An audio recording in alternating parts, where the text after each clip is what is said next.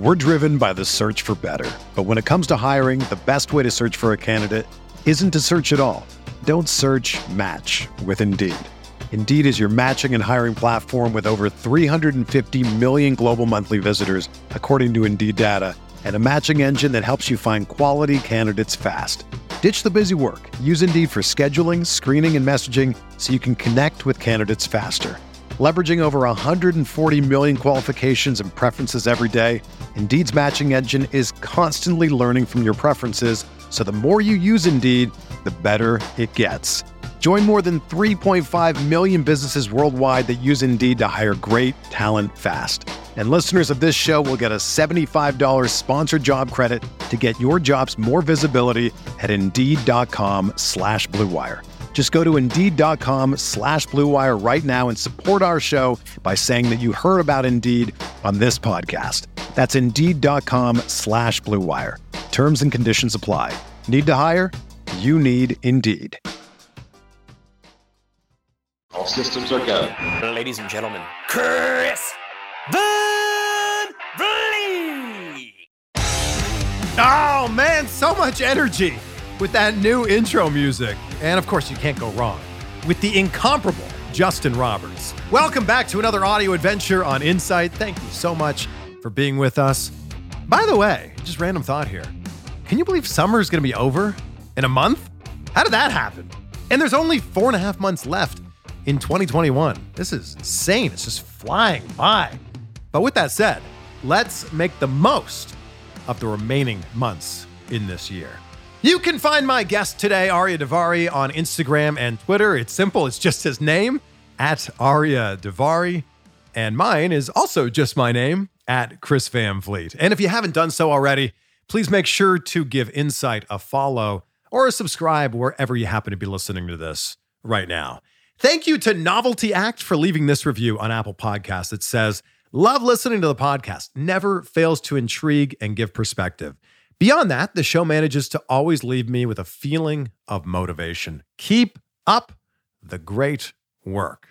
Well, thank you so much for that. And hopefully this conversation here inspires you. And if you haven't left a review yet on Apple Podcasts, and that's your listening platform of choice, please take a few seconds today to just leave a few words, few emojis, whatever it happens to be. That really helps the show climb its way up the charts. Okay, we cover a lot in this conversation, and I want to make these intros shorter so we can get right into it. So let's do that here. Please welcome Ariya Daivari. Good to see you, man. Thanks for coming on. Of course. Thank you for having me. Big fan of the show. Well, my goodness, big fan of you. So this is great. Thank you. What is this photo that you have behind you? That is it's a Rob Schamberger, I hope I said that right, painting of his. So quick story, I bought this house a few years ago, my first home, and I wanted to put something wrestling in my house, but not too much. Like I'm past the days of having all my shit up on the walls. Shrine, yeah. Yeah. So I was trying to think of what's something I would want, and I thought, man, Rob does really cool paintings. And I thought of one picture in particular, and that was it's from Stone Cold Steve Austin's last Let's match. see. All we see right now are knee braces. Yeah. So yes. It's a very famous picture that popped in my head. Like I was like, Stone Cold's my favorite wrestler, so I was like, I'll do something of him. And I thought about the sharpshooter where he's bleeding, but I'm like, everybody that's a played out picture in my head. So also, like, if somebody comes into your house and doesn't know about wrestling, they're like, why is this bloody man on yeah, right, yeah. So I just thought about that picture, and I was like, man, him walking to the ring is really cool. It's his last match. And I asked Rob, I was like, hey, can you paint this for me and just let me know, whatever it costs? Yeah. And he just gave it to me for free. He said, consider it a housewarming present. And we shared the video of it, and I posted a picture, and so many fans were like, oh, that's so awesome, that he made like prints of it to sell for other people. So I have the original painting, and everybody else has all the prints. Well, then shout out to Rob for just being a great guy. And look at that. He gifted you something, and it came around, and it worked out for everybody. Yeah, totally. I couldn't believe he was giving it to me for free. I was ready to pay for it and everything, and he's like, nah, don't worry about it. So I thought that was super cool. What match is that he's walking to the ring for? It's his last match, the WrestleMania 19 against The Rock. So it's like WrestleMania 19 in Seattle. And they did this cool shot where they were behind him the whole time. The cameraman, I believe it was Stu, the same guy who does the entrance now. And he John Cena guy. He's always yeah. And Stone Cold was making his way to the ring, and the guy was following behind him the whole time. So it was just this really long shot of his back walking to the ring. And I never noticed this till someone told me, but CM Punk did that same entrance at whatever WrestleMania he worked Jericho. But he did the same thing where he's walking to the ring and it's on his back and it says best in the world. So I think he did that as like an homage to Stone Cold, which I thought was really cool. But it's a really cool shot when a guy has a long way to walk to the ring and the cameraman's like following behind him. I think I speak for everyone when I say as soon as this interview is done, I'm going to go watch that entrance now. Yeah, right. It's badass, dude. I think it's super cool. Yeah, man. And what a great image, too. And I guess that's also something that must inspire you when you look at that. Yeah, totally. I mean, like I said, he's my favorite wrestler of all time, so when I always think of like his intensity in the ring and stuff like that, it's cool to look up at that picture and be like, yeah, he's a badass dude, You were pretty young, though, when Stone Cold was like in his Attitude Era prime. Oh, yeah. I was 8, 9 years old. That was 2003. So I was in 8th grade at that point. But like I lucked out that right when I started watching wrestling, which was like early spring of 98, that's when like shit was really taking off. Every episode of Raw was like must see. So I came in right at the perfect time. I know Colt Cabana has a theory that you think the best wrestling is like the wrestling from your childhood. And we were talking about it, and I was like, I think I have an argument to say that mine was actually the best. I'm a huge Attitude Era fan, so when I say growing up, I feel like I grew up on quite possibly the best wrestling. Was your brother always a big wrestling fan too? Yeah, we started together. We just became big fan. He was 14, I was 8. We just started watching together. Obviously, he's the one who kind of discovered it, but we always did a lot of stuff together. So we watched it together, and it was super cool. And just over time, he got to be an indie wrestler first, obviously. So that's why his career kind of took off far before mine did. He's just older, Yeah. But yeah, we were always big fans together. He had all the T-shirts. I had all the toys, It was something that we shared. It actually brought us a lot closer. We were just typical brothers, We hung out, but not a lot. But pro wrestling like really brought us closer and closer. And to this day, that's why we're still super tight, just because of our love and our careers in wrestling. So he's 14, you're 8. He's like twice the size of you. Is he just throwing you around all over the place? Yeah. We had a trampoline growing up. We were one of those kids. No, yeah. Which is code for we had a little backyard ring. Oh yeah. Yeah. So he was giving me power bombs, outsiders, edges, all this kind of stuff, I remember. But I was his practice dummy until he finally got to wrestling school.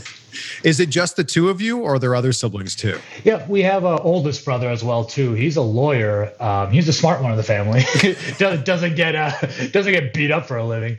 But yeah, he's the one who actually lives in LA. That's who I was going to go visit soon when I mentioned about coming and doing this show face to face with you. So he's lived out in California most of his life. He moved out there when he was 18, and he works for NBC Universal. He's in entertainment law. Oh wow, yeah. Well, maybe, now that you're not working with WWE, maybe you can come out here and get some sort of job in entertainment. Yeah, he tells me that all the time.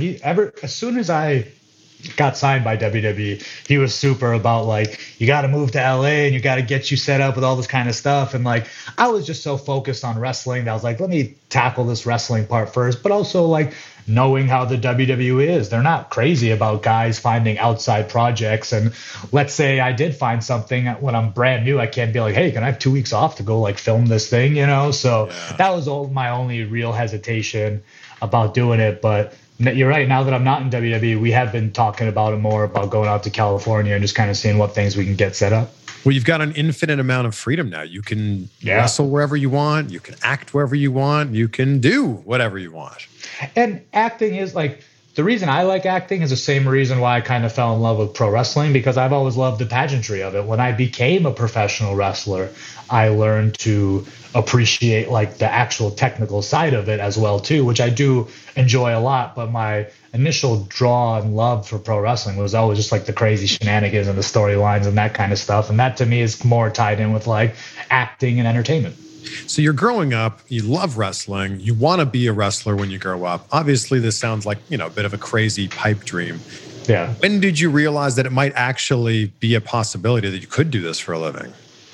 when my brother got signed. When me and him are about the same size, so we're both about 5'10", 180, so we knew for him especially, like I knew it was a long shot because back in his time, it was even more so land of the giants. He always talks about, he's like, man, I debuted alongside like Gene Snitsky and Chris Masters and like all these huge dudes. So he had a real hard chance of getting to WWE, and he made it. And I was with him the day, I can't remember who called him. It was Jim Ross or whoever was in talent relations at that point. But we were just chilling at my mom's house, and he gets a call, and he's like, dude, I just got signed. And like, couldn't believe it. Like, mind was blown. I was a freshman in high school. So once that happened, I was like, damn, like I already knew I wanted to be a wrestler. Like I was already getting ready to start training and stuff like that. But to actually see someone in my family make it at WWE, I was like, oh shit, this is really a possibility. Well, I think that's such an important thing to be able to follow in the footsteps of somebody. It doesn't necessarily need to be a family member, but to be able to look at someone who's accomplishing the thing that you want to do and go, oh, well, if that person can do it and they're a little bit further ahead, maybe a little bit older, maybe a little bit more experienced, I can just take where I'm at now in their journey and just reverse engineer it back to there. Right, yeah. And I always tell people I got so lucky that I had a brother who was in the WWE who could give me good advice to kind of get me ready for the WWE and just kind of, because I always tell people the information that he was getting, the advice he was getting, it was from guys like Eddie Guerrero and Chris Benoit and The Undertaker and Chris Jericho and Shawn Michaels. Like when he would tell me some advice, he'd be like, oh, this was something Shawn Michaels told me. So when he tells me that, I go, well, it's obviously correct information. It's correct advice. It's not just older brother telling little brother what to do. All of his sources were some of the top guys, Hall of Famers, legends of this business. When was the first time you got to visit Shawn at work? Well, he's not Shawn to you, but Shawn Daivari, So I actually never went backstage while he was working there. But he did get, and every show that came to town, he got me tickets to. The one thing he did get me into was the WrestleMania 22 after party in Chicago. So I got to go there and just meet a bunch of people and stuff like that. That was the only real time I got to like see everybody. But even then, he was kind of like, he was still super young at the time. He was like 22 years old, 23. So he was very like, don't embarrass me, like don't be a mark, don't be super crazy, don't be asking for pictures and all that kind of stuff. And I knew right away, like even at, well, I think I was like 16, I even knew like play it cool. Like I already knew, like I'm not gonna take pictures. Like I just want to meet some people, just say hi. And it was cool enough that he did introduce me to damn near everybody. And some guys, didn't want to really be bothered. They just said hi. But then some guys like The Undertaker, when my brother was like, hey, this is my younger brother Ariya, he wants to start wrestling. Undertaker was like, oh, that's cool. And like talked to me for like 5-10 minutes. So it was a really unique experience to kind of see all these guys, but they had just performed at WrestleMania. So a lot of them were kind of letting loose, getting drunk, and they're with family and friends. So you don't want to bug people too much. Yeah. So what age were you when you enrolled in wrestling school? It was summer going into my senior year. So I was 17. Senior year of high school. Yeah. If you were at my high school, you would have been the coolest person in the entire school. This guy's already going to wrestling school. Yeah.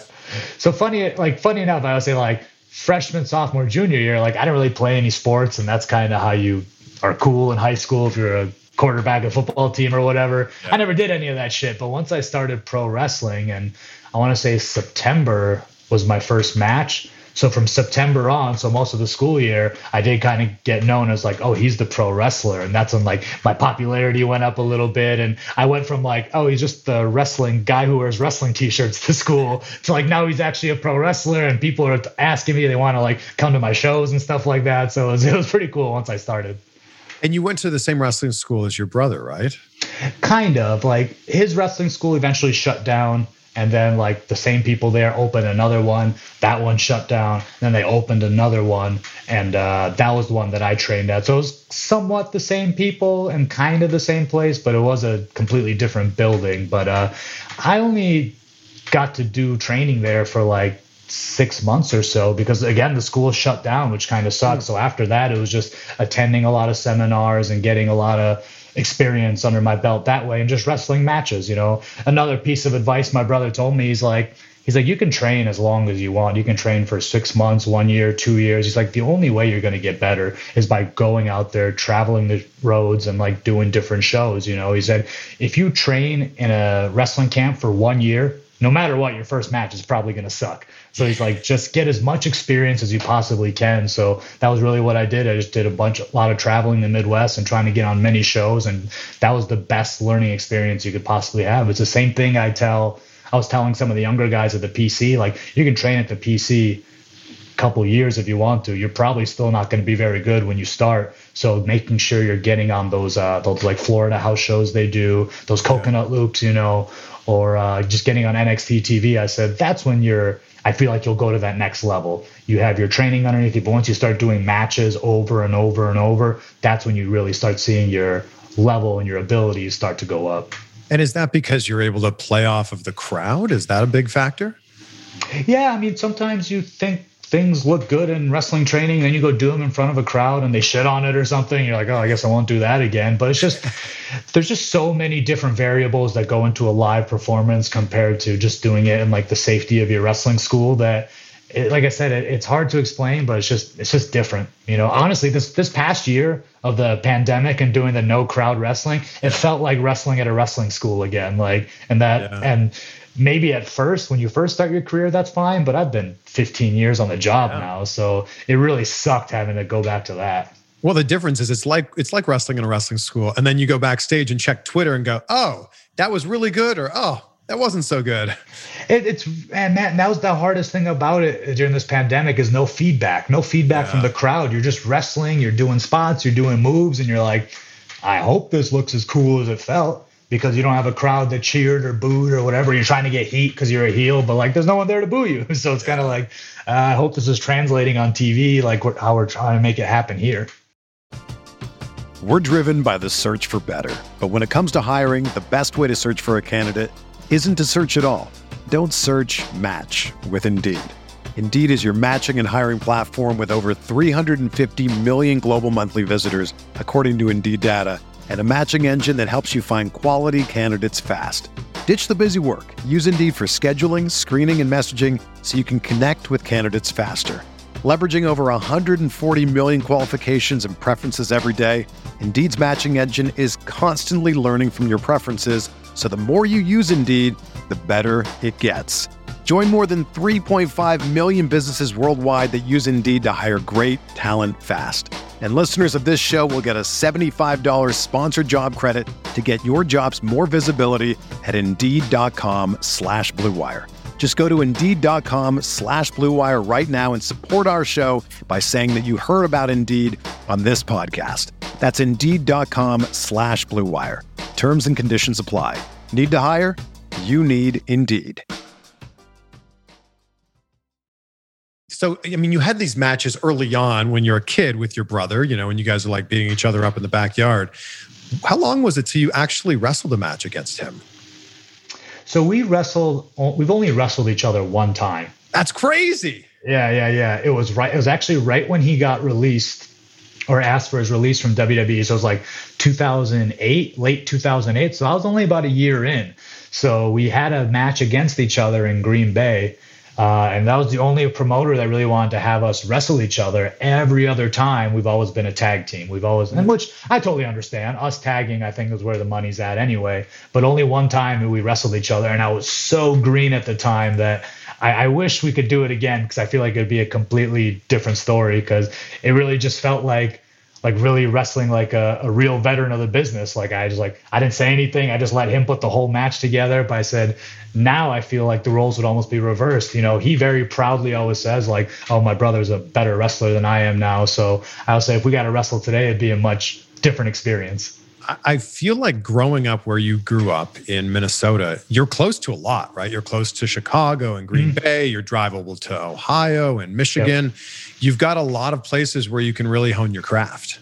Yeah, totally. And that was what we did. There's a veteran wrestler here named the anarchist Eric Cannon, and he was kind of a guy who broke in with my brother as well too. He was someone like he did the very original like TPIs for IWA, so he was wrestling with guys like Daniel Bryan and Cesaro and Chris Hero and all these guys like early on. So he had a lot of like independent clout as you can say. So he took me in a lot of rides with him. We would go traveling up and down the Midwest together. And he really helped me out because, like I said, my brother helped me, but he was also like in the WWE, and then he was in TNA. Like, he was gone a lot. So I would say he helped me. We could talk on the phone and stuff, but actually in person, face to face, Eric Cannon was someone who really taught me a lot about wrestling. It probably doesn't seem like it now, but maybe while you're living it, it was a long time before you got signed by WWE. And you had an audition match. I think was it 2013? You had an audition match or a dark match? Yeah, 2013. I had a dark match against the Great Khali. Oh wow! Yeah, right. I'll give you the story real quick.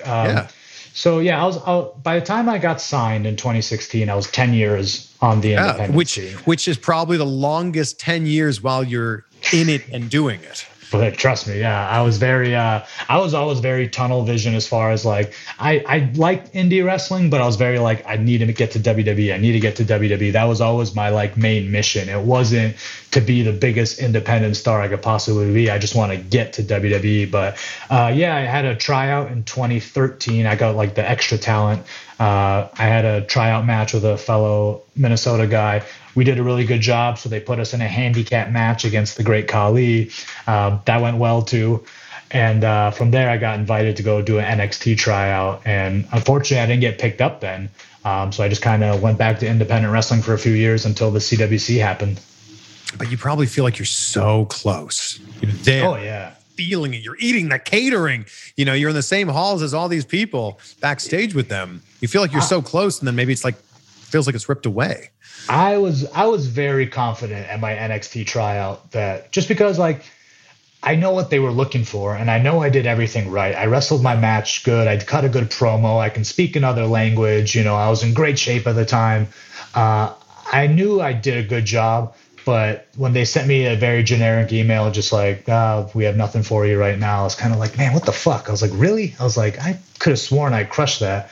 And luckily, that's why I stayed on their list. You know, they had nothing for me at that time, but then like a year and a half later, I believe it was Triple H came up with the CWC concept, and I was initially contacted for that. So it made me feel a little bit better because I said I knew I did a good job. I was kind of surprised I didn't get signed.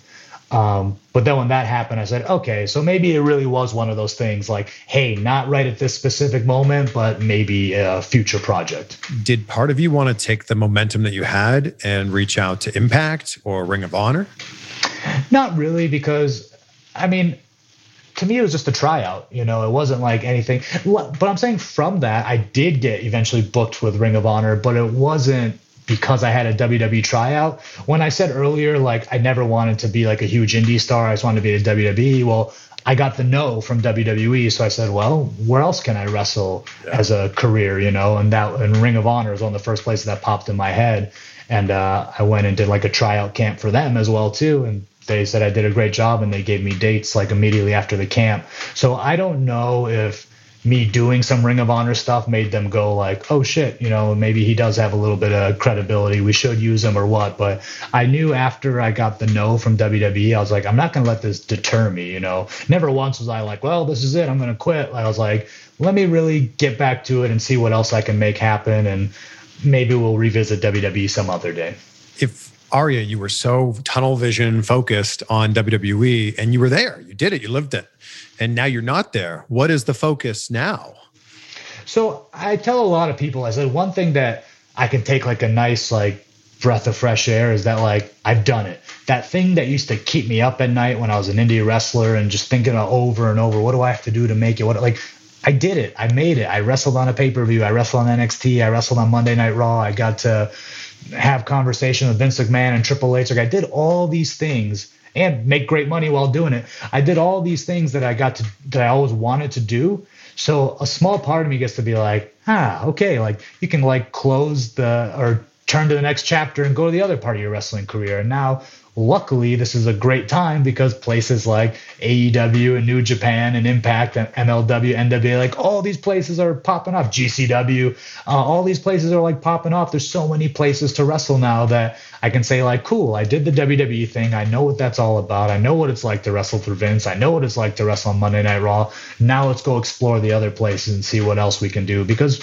I've always respected the guys like Chris Jericho and stuff who've wrestled everywhere, so part of me says I kind of want to do that too. But if we look at this image behind you, you never had that moment. You never had that WrestleMania moment walking out to that crowd. Is that something that you still want? Yeah, of course. Like, don't get me wrong. There's definitely things in WWE I didn't accomplish that I wish I could have accomplished. But I'm also a little bit realistic about it, that I said I had a 5-year run, which I was did more than I thought I would do at 5'10", 180 pounds. Like majority of my life was thinking like, how can I make it to the WWE at this size? This is going to be it's going to be a real uphill battle, and it was. But the fact that I made it, it's something I can really like rest my hat on, be like, I did that. A lot of wrestlers out there, a lot of talented wrestlers out there didn't even get to do a fraction of the things I've gotten to do. Yeah. So sometimes you just have to be grateful for what you've gotten and kind of understand. Because look, I'll be honest, there was a point in my indie career where I was like, oh, if I could just be like a jobber in NXT, I'd be so happy if that's all I could do. Even if I never win a match, if I just wrestled there for 1 year, I'd be so happy. And like, it went above and beyond all those type of things. So I can't sit here and kind of dwell, because I feel like that's what makes people like really bitter on the inside or depressed or something. Like, you got to look back on those times and say, it's great times, man. Like, I was in my 20s, early 30s, traveling the country, traveling the world, wrestling for the WWE. Like, it doesn't get much better than that. Yeah. There's a lot of guys who are 5'10", but maybe have a little bit more weight to them that have been incredibly successful. Chris Jericho, Chris Benoit, Eddie Guerrero, Kurt Angle, just off the top of my head. Yeah. Did you ever think in your career, maybe I should put on some size, be 210, 220? Yeah, I mean, on the indies, I tried that. Like when I was in college and stuff, I was eating a ton. I think the heaviest I ever got up to was like 206, but it was 206 live. Yeah, right. Yeah, 1 pound over. But I was kind of soft. Like when I look back on those, like at the time I was like, 21 in college. I was like, oh, I'm huge. But I look back on those pictures, I was very soft looking and like full of pizza. Yeah, a lot of pizza and beer. And I look back on that, I said, even though I was bigger, it wasn't a very like good TV body. So that's why when I got to WWE, I try to like lean out as much as possible, because also the business has changed. Like at that time, I was like, oh, am I going to make it at 5'10"? Had I known that NXT and 205 and all these places were going to pop up where the average size is about 5'10", I wouldn't have stressed about it too much. And I don't anymore. You look at some of the top guys in other places, like they're not that big. WWE is really the only place that puts like this emphasis on size over talent. Like there's so many talented guys in WWE, like a Chad Gable, for example, who just doesn't seem to get his fair shake just because he's a little bit smaller. So I feel like the nice thing about all these other companies is your talent speaks far more than your just how big you are, how tall you are. Some of these photos you've been posting on Instagram lately, I mean, you're jacked. Like you're thank you, popping out. Yeah. My goodness. I mean, that's the thing. I would say, like, don't get me wrong, every wrestler should be in good shape, but you should be in as good a shape as you can be, for your genetics. For your body type, yeah. Yeah, I think, like, I always give credit to Conor McGregor. I said he's someone who I think really made people see, oh, if you're 5'10", under 200 pounds, you can still be a badass fighter because he looks the part, So that would be my advice to like other guys my size. I'm like, just get in the best shape you possibly can get into, like genetically. If you want to do like steroids and stuff, whatever, that's your call. But just try to get in the best shape you can possibly for your like size and your genetics. And I think that's at least the least you can ask. You've also been posting these amazing Taekwondo videos on your social media. That needs to be worked into what you do, I think, more often. Everybody says that. My brother always says that too. He's like, you got to do like more karate stuff. And those I don't know. Kicks, my God. Yeah. So I'm a second-degree black belt. I got it my sophomore year of high school. Everybody should know this. Come on. I know. I need to get some kick pads and start kicking the shit out of people or something. Yes. My thing was I try to be like the wrestlers who I watched, and Stone Cold, The Rock, Triple H, Undertaker, Randy Orton, all these Everybody guys. you just listed is like 6'3" and I know, right? 230 pounds. Never clicked in my head that maybe that's why that shit works. But I was just such like a classic pro wrestling fan that that's what I always wanted to be. But hey, man, I was saying in one of my last interviews, like they asked me, like, are you going to do this Daivari De Niro thing the next place you go? I said, I don't know. I said, I think this might be a great time. It's always a good time to evolve. You know, when you have these turning points in your careers, like, I don't think you should always just do the same shit, because I don't want anyone to just be like, oh, he's just doing his WWE thing. Like, I'm taking this as a opportunity to maybe change up my look, change up my gear, change up my attitude, and who knows, maybe introduce more of my martial arts into my wrestling. I think when you first debuted in WWE, there were some people who were a little bit confused because obviously your brother had the same last name. They're going, are they related? Are they the same person? What's going on here? Was there ever talk of you having a different name? No, luckily for me, everyone in the CWC, and I don't know if this was Triple H's call or what, but they wanted everyone to have their names because I think they wanted to just like capitalize on buzz. Like they said this was the most, the free agents, the best free agents in the world and stuff like that. So for some reason, they just kept everyone. The only people who had to like have their gimmick names were guys who had gimmick names on the indies, Mustafa Ali, Lince Dorado. It's not their real name. So they were the guys who WWE like took their wrestling name, but everybody else, Drew Gulak, Tony Nese, myself, like it's our shoot names. Do you think it helped you because the crowd was already familiar with the Daivari name? Or do you think it kind of made things difficult because now you had to fill the shoes of your older brother? Yeah, I went back and forth about that. I do think on one hand, again, I don't want people to be like, oh, he's just like his brother, or he's just a copy of his brother, or unfortunately for me, I would admit that my brother was in the wrestling business when it was even hotter, so he had a lot more eyes on his career back in like 2004. So some people were, cheap ripoff or whatever, but I was also very proud of the fact, like I said, like making it to the WWE at my size. And on top of that, I'm getting to keep my name, like this is me. This is all me that's being presented on the WWE. So a small part of me was actually kind of happy about that. So you're going to keep Ariya Daivari as you move forward? Oh, yeah. I mean, it is your name. Yeah. So they sent me like a termination letter that had like bunch of like legal mumbo jumbo and stuff you use and blah blah, and it said in parentheses Ariya Daivari. So I had to call the lawyer just to like double check, and I was like, you guys know that, like, that's my real name, right? Like all my platforms, indies, like they're all going to say Ariya Daivari. Like, yeah, we know. They said it was just like a formality letter, and they just kind of put that stuff in there. But I want to make sure. I was like, are you guys stealing my name from me, my real name? But no, the lawyer trademarked your actual name. Sorry, man. The lawyer actually kind of like laughed on the phone. He was like, no, dude. He's like, it's your real name. And I was like, all right, yeah, good point. I just want to double check. I don't know. There's some crazy rules and laws and shit like that. I don't want to make sure I got screwed over or something by giving my name away. I mean, you mentioned that there's a lot of options now. Wrestling is hot. I mean, I would argue it's the best time to be a wrestling fan and subsequently the best time to also be a wrestler. So as your 90 days come up, where do you want to pop up? I just want to wrestle. I want a busy schedule. That's the only thing I want. Because right now, like, sitting at home with these 90 days, and not too long ago we were dealing with a pandemic, like that shit sucked. I did not like sitting at home. The pandemic was a little bit different because obviously like nobody could really do anything, but right now seeing all like the crowds have now just come back, so wrestling's super hot, and I'm sitting at home not doing anything, like it's driving me fucking crazy. So I really want to just be as busy as possible. So it doesn't matter where it is, if it's at AEW, Impact, New Japan, back to the Indies. Like I just want to wrestle the best guys possible and just keep a very busy schedule. Like this is my life now. This is all I care about. This is all I want to do. So wherever it can keep my schedule busy and wrestling the best matches, that's all that matters to me. Do you have some indie dates lined up right now? Yeah, I've started to get them slowly lined up.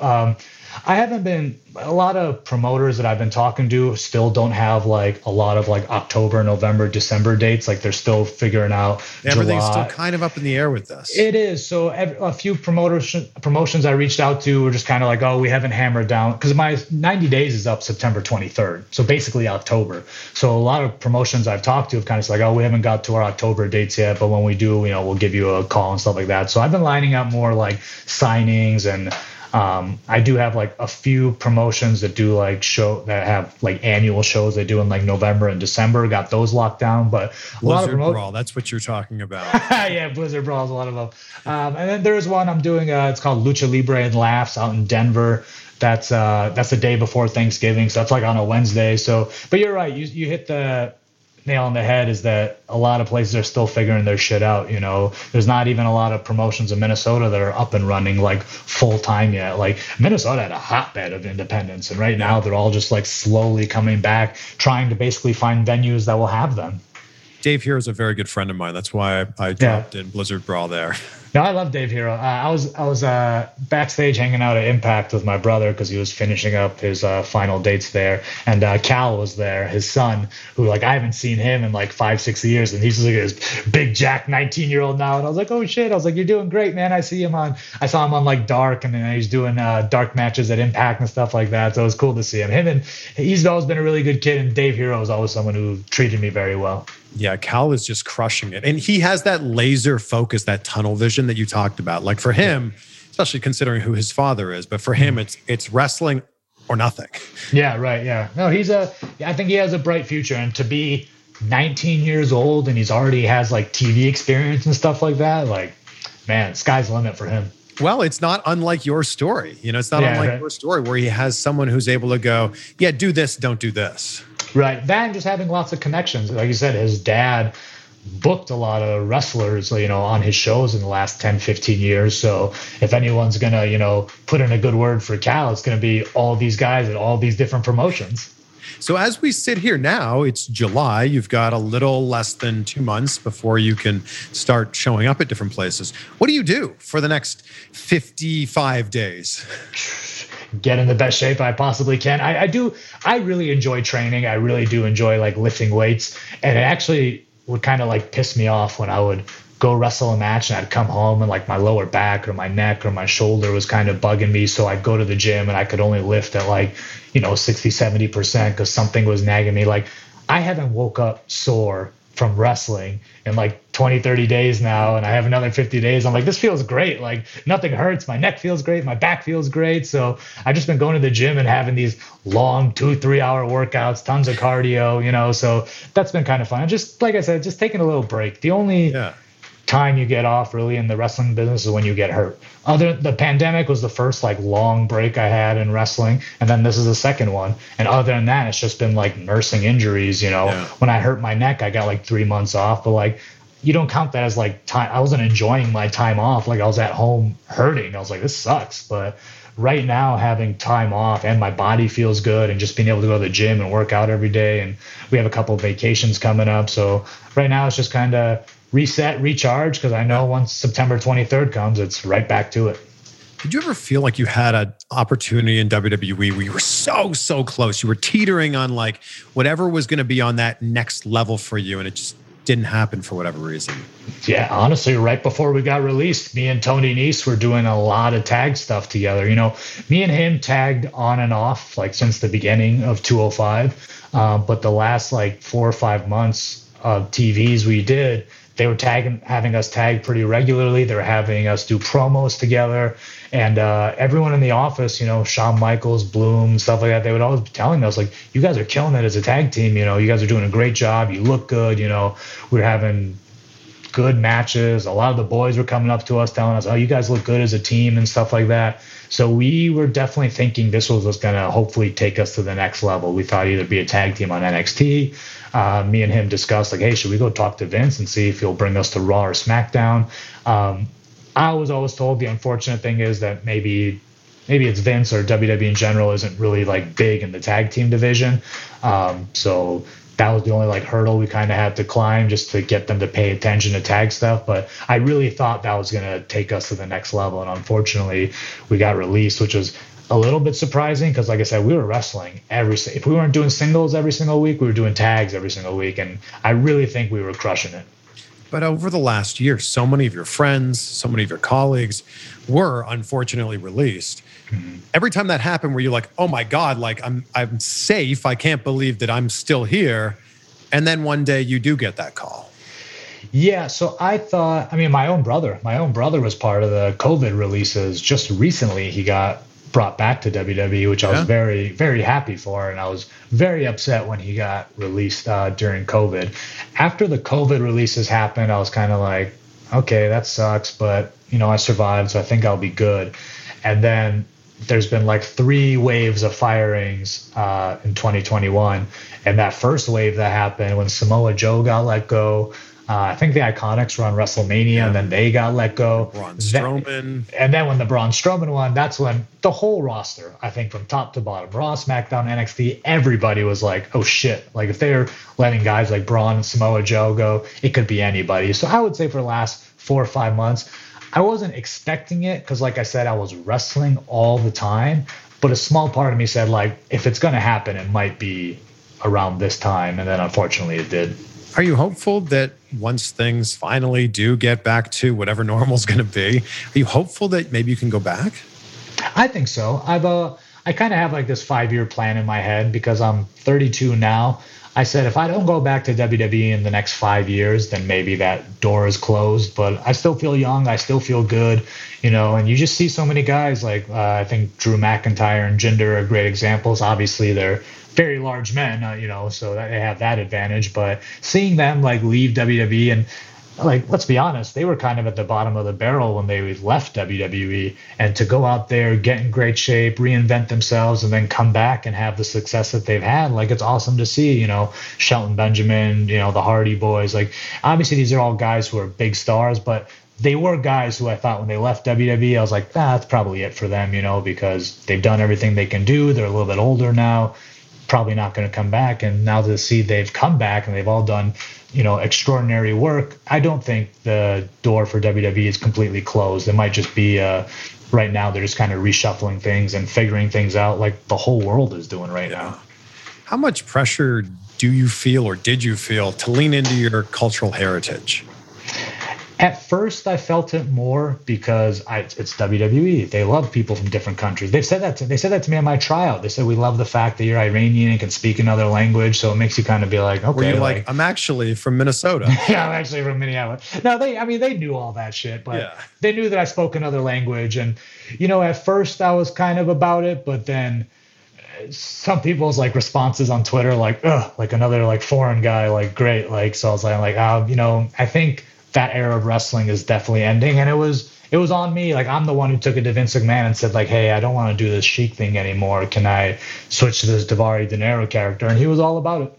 Yeah. Well, I mean, you speak perfect English. Like, it makes sense that when you were born and raised in America, it makes sense that maybe you could just be an American who happens to look the way that you look.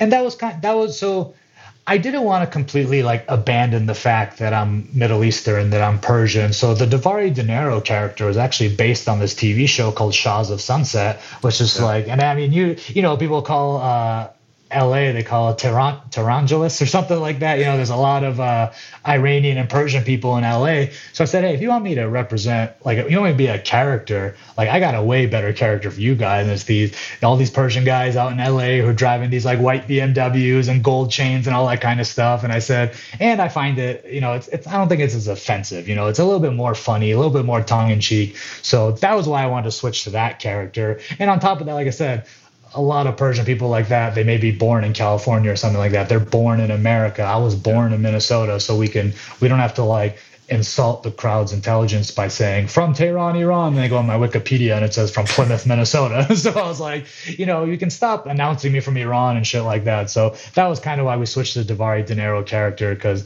I just didn't want to continue doing like a typical foreign heel.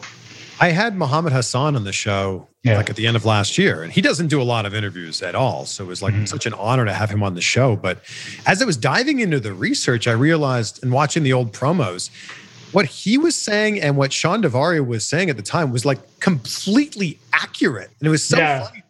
All they were doing was speaking the truth. Like, you're stereotyping me because of the way I look. I'm American. Yeah, right. No, people joke about that when they look back on it now. They say, "Oh, these guys should have been baby faces." Seriously. And I feel like Mustafa Ali has done a great job of he brought that up on Twitter a lot, just kind of saying like when people would say, mean or racist things to him. He'd say like, hey, I'm an American too. I was born here. Just because I'm proud of my heritage doesn't mean you guys need to like rain down hell on me and stuff like that. So it's just things like that, and I always had my brother Muhammad Hassan in my head when I was doing like the Sheik stuff, and just seeing how that turned out. I knew right away when I got to WWE, like, I'll do the Sheik thing. This is what they saw when they signed me. So maybe this is what they want. But I knew right from the get-go, I said, sooner or later, I'm going to get rid of all this stuff and kind of distance myself from that and try to do something completely different, because I wanted longevity. And unfortunately, sometimes I feel like a over-the-top gimmick, or maybe even like a foreign gimmick, might have like a shelf life on it. So I knew being myself was going to last a lot longer than being like a foreign heel. It's Farsi that you speak? Yep, Farsi is the language of Iran. What was the first language that you learned? English. So I'm the youngest. So when my oldest brother was born, they were only speaking Farsi in the house because my parents were still getting acclimated to America. They moved here in the late 70s. And then Shawn was born. And then by the time that you call him Shawn, I just do it because that's everyone knows him as. His real name's Dara, everybody, but I just call him Shawn because that's what everyone knows him as. Yeah. But by the time I was born, both of my brothers were already in school, and my parents were actually very good about saying like, we don't want you guys to fall behind in your education or anything like that because you can't speak English well, or we can't speak English well. So my parents practiced their own English with my brothers. So by the time I was old enough to like talk and everything, it was a pretty English speaking household. And they always said like, we just wanted you guys to do well in school. We didn't want you to fall behind because there's some sort of language barrier. So they really practiced their English. And then I basically grew up in an English speaking household, but just being around my parents and all my cousins and aunts and uncles who constantly spoke Farsi when they were together, that's just how I kind of learned it. I can understand it a lot better than I can speak it. I'll say it that way. Who would have thought that years later, Farsi would be what got Shawn Daivari over? Yeah, it really was. It was both of our tickets into the WWE. Yeah, that's so crazy that like it's this, I don't know, this skill that you didn't even know would be so helpful for you. Yeah, no, it was great. I mean, I did it a lot on, like I leaned into it more on the indies, but the indies are a little bit more free reign. You can have more fun, There was a lot of shows on the indies where like, I was doing like the Sheik character, doing the foreign heel, but it was a little tongue in cheek. And like, I would say things like in English and stuff like that, or make the crowd laugh. Note that this is just like a gimmick that I'm doing. Or, how many times can I be announced to the ring from Tehran, Iran, and I wrestle every show in Minnesota? Like, damn, this guy flies here every single week, So it was a little bit like tongue in cheek on the indies. I'm like, yeah, evil foreigner. Yeah. Wasn't your finisher on the indies the magic carpet ride? Magic carpet ride. Yeah. My brother did it once as a goof, like just to kind of pop the crowd.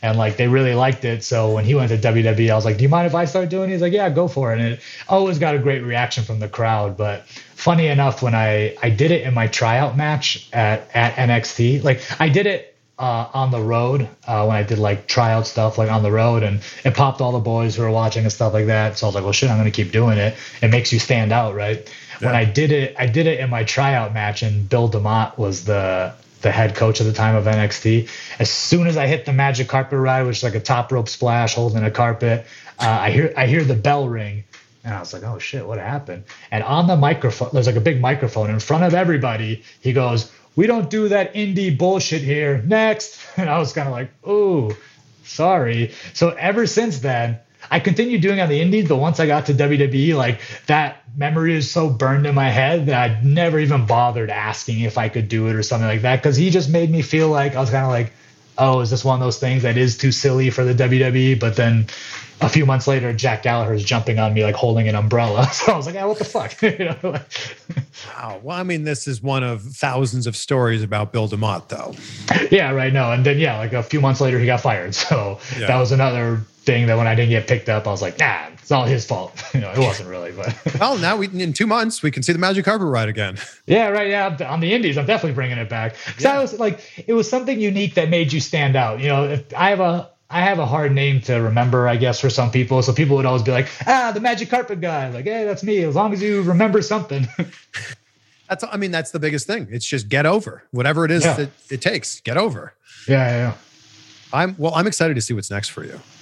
No, I'm excited too, man. Like I said, the business it's popping right now, man. Like all these promotions are drawing like record crowds. I mean, when I was an indie wrestler, like my last indie show was like in 2016, and I think even from then till now, the indies have gone up more so. But like, the biggest crowds I used to wrestle in front of was like 200 or 300 people, occasionally 1,000 people. But I go on Twitter, Instagram, and all these indie shows I see, they're drawing 500, 600, 800, 1,000, 2,000 people. I said, damn, like once you get to like 400 or 500 people in a crowd, like it's great. Like that's when the crowd can be super loud and you can have a good show and all that kind of stuff. So I see that like that's kind of the norm at a lot of these places now. So I'm really excited to go meet a bunch of new fans. That was another thing that I really missed was like the interactions with fans. Like there's no like gimmick table. There's no gimmick table at the WWE where you go like meet these fans and stuff like that. So I'm really excited to kind of meet a whole bunch of fans that I haven't got to meet in the last, 5 years I was in WWE. Yeah, it's going to be exciting to see what you can do with no restrictions at all. That's one thing I'm very excited for. No more PG restrictions. I end every interview with the same question, so I will ask this of you because I start and end every day with gratitude. So, what are 3 things in your life that you're grateful for right now? Well, from the get-go, I'll say my health. I'm very grateful for my health because we know how this business is. We know what this business can do to people, whether it's injuries or drug abuse, alcohol abuse, just the grind of being on the road. I'm happy that I'm healthy. I have my sanity and all that kind of stuff. So that's one thing I'm very grateful for. The second would be my family. I'm very grateful for my family. They've always been very supportive of what I do. They've always been there for me. Even when I got released, they were calling me nonstop just to make sure I was okay. And I was trying to tell them, you guys, I'm fine. Everything's good. It's just, it is what it is. This happens to tons of wrestlers, so I'm very grateful for my family. And then lastly, I know this might sound cheesy, but I am grateful for my time in WWE. Like I said, I used to think about that all the time. From 12 years old up until the day I got signed, all I think about is being in the WWE. I'd have a hard time focusing in college. Even after college, when I was working like shoot jobs, I'd have a hard time focusing on that because I always just felt like this isn't what I'm supposed to be doing. I'm supposed to be wrestling in the WWE. And it was hard for me to like focus on anything else, relationships, friendships, all that kind of stuff. I'm now very grateful that I had my time in WWE so I can finally focus on other aspects of my life that may have got kind of put to the side in the last 30 years. So, yeah. Well, where can everyone find you online? My Twitter and Instagram are at Ariya Daivari. I know it's hard real to spell, name, by the way. Yeah, real name, shoot name. Just Instagram and Twitter. I'll be updating it as time goes on. Like, I do have these things of like, man, I really need to be like getting to work and doing all this kind of stuff, but I'm really enjoying this time off a little bit. I have about another month where I want to relax, but then I just know everything's going to go back to normal soon. Yeah. I'm going to be on the road a bunch and all that kind of stuff. So I'm just enjoying my time off, but just keep an eye on my Instagram, keep an eye on my Twitter. That's where I update most of my stuff. I've spent this last interview or this whole interview thinking we could probably be brothers. We have all the same like features. We do, right? Nice facial hair. You have better hair than I do, though. That's the only thing. You're just wearing a hat. That's the only difference. Yeah. No, we got it. What's your ethnicity? Do you have anything? My mom was born in Greece. Oh, really? Okay, yeah. My mom is Macedonian. Okay. Born in Greece, came over to Canada when she was like 4. So I'm Canadian. Okay. Oh, yeah. My dad's side of the family, many, many, many generations ago, Dutch. Okay. So that's why my last name is Van Vliet. I've been mistaken for Greek before, like Greek. I'm sure you've been mistaken for it all. Greek, Italian. Yeah, Mexican, all of them. Yes, yeah. Me too. When I lived in Miami, people would speak to me in Spanish first. That happened to me when I lived in Orlando. I'd go to the bank and they just start talking to me in Spanish. And I was like, I don't speak Spanish. I'm so sorry. Yeah, I don't know. Yeah, right. We can talk Farsi if you want, but yeah, well, I will nod my head if you want to do that. Yeah, right. Yeah. Thank you again, Ariya. No, man, I appreciate you having me on here. Like I said, I'm excited to do these interviews and stuff. So maybe in the next few months, once I start get some more things cooking and get some more stuff to promote, we can do this again. I wanted to do it in person, and I'm so sorry that when you're going to be in LA, I'm actually going to finally be back in Canada visiting my family. No, I'm happy. Is this the whole pandemic and stuff? You haven't been to Canada? Saw my sister and their family, my niece and nephews and her husband. But I haven't seen my parents since December of 2019. Wow. Yeah. Trust me. That's far more important than doing. We'll get this interview done at some other time. I appreciate that. Thank you. Of course. Of course. It's been 18 months. That's a 19 long months time. of not seeing my parents. I'm very fortunate that I was able to, like, my mom lives in California too, so I was very fortunate I did get to see her twice during the pandemic. I just kind of took the risk, and I was like, I guess I mean, I was already flying to Orlando every week, so I was like, I have a semi level of comfort, but obviously it's much harder for you because I assume just getting into Canada was the issue, right? It was, you had to, first it was a 2-week quarantine. Right. Then they changed it to a government, like a quarantine where you had to stay in like a government approved hotel at like some ridiculous price. Yeah. So now it's, if you're vaccinated, you have to show that you've had a negative COVID test on the way in and then on the way back here. Okay. But it's just opened up recently. Okay. Well, hey, that's good. The fact that you get to see your parents, that's all that matters. Yeah. But I got to see you doing this, and Awesome. Hey, thanks for having me, man. I really do appreciate it. I like being able to finally tell my story to everybody. No, it's my pleasure. Thanks for coming on. No problem. There we go, my friends. Thank you to Ariya for joining us for this. Of course, thank you to you for choosing us in a sea of podcasts. And the goal every episode is to learn something new. So I hope that you were able to learn something or many things from this conversation. Share it with a friend, take a screenshot, tag us on social media. Let us know what stood out the most for you. Tag Ariya, he's at Ariya Daivari on Instagram and Twitter. And tag me, mine's just at Chris Van Fleet.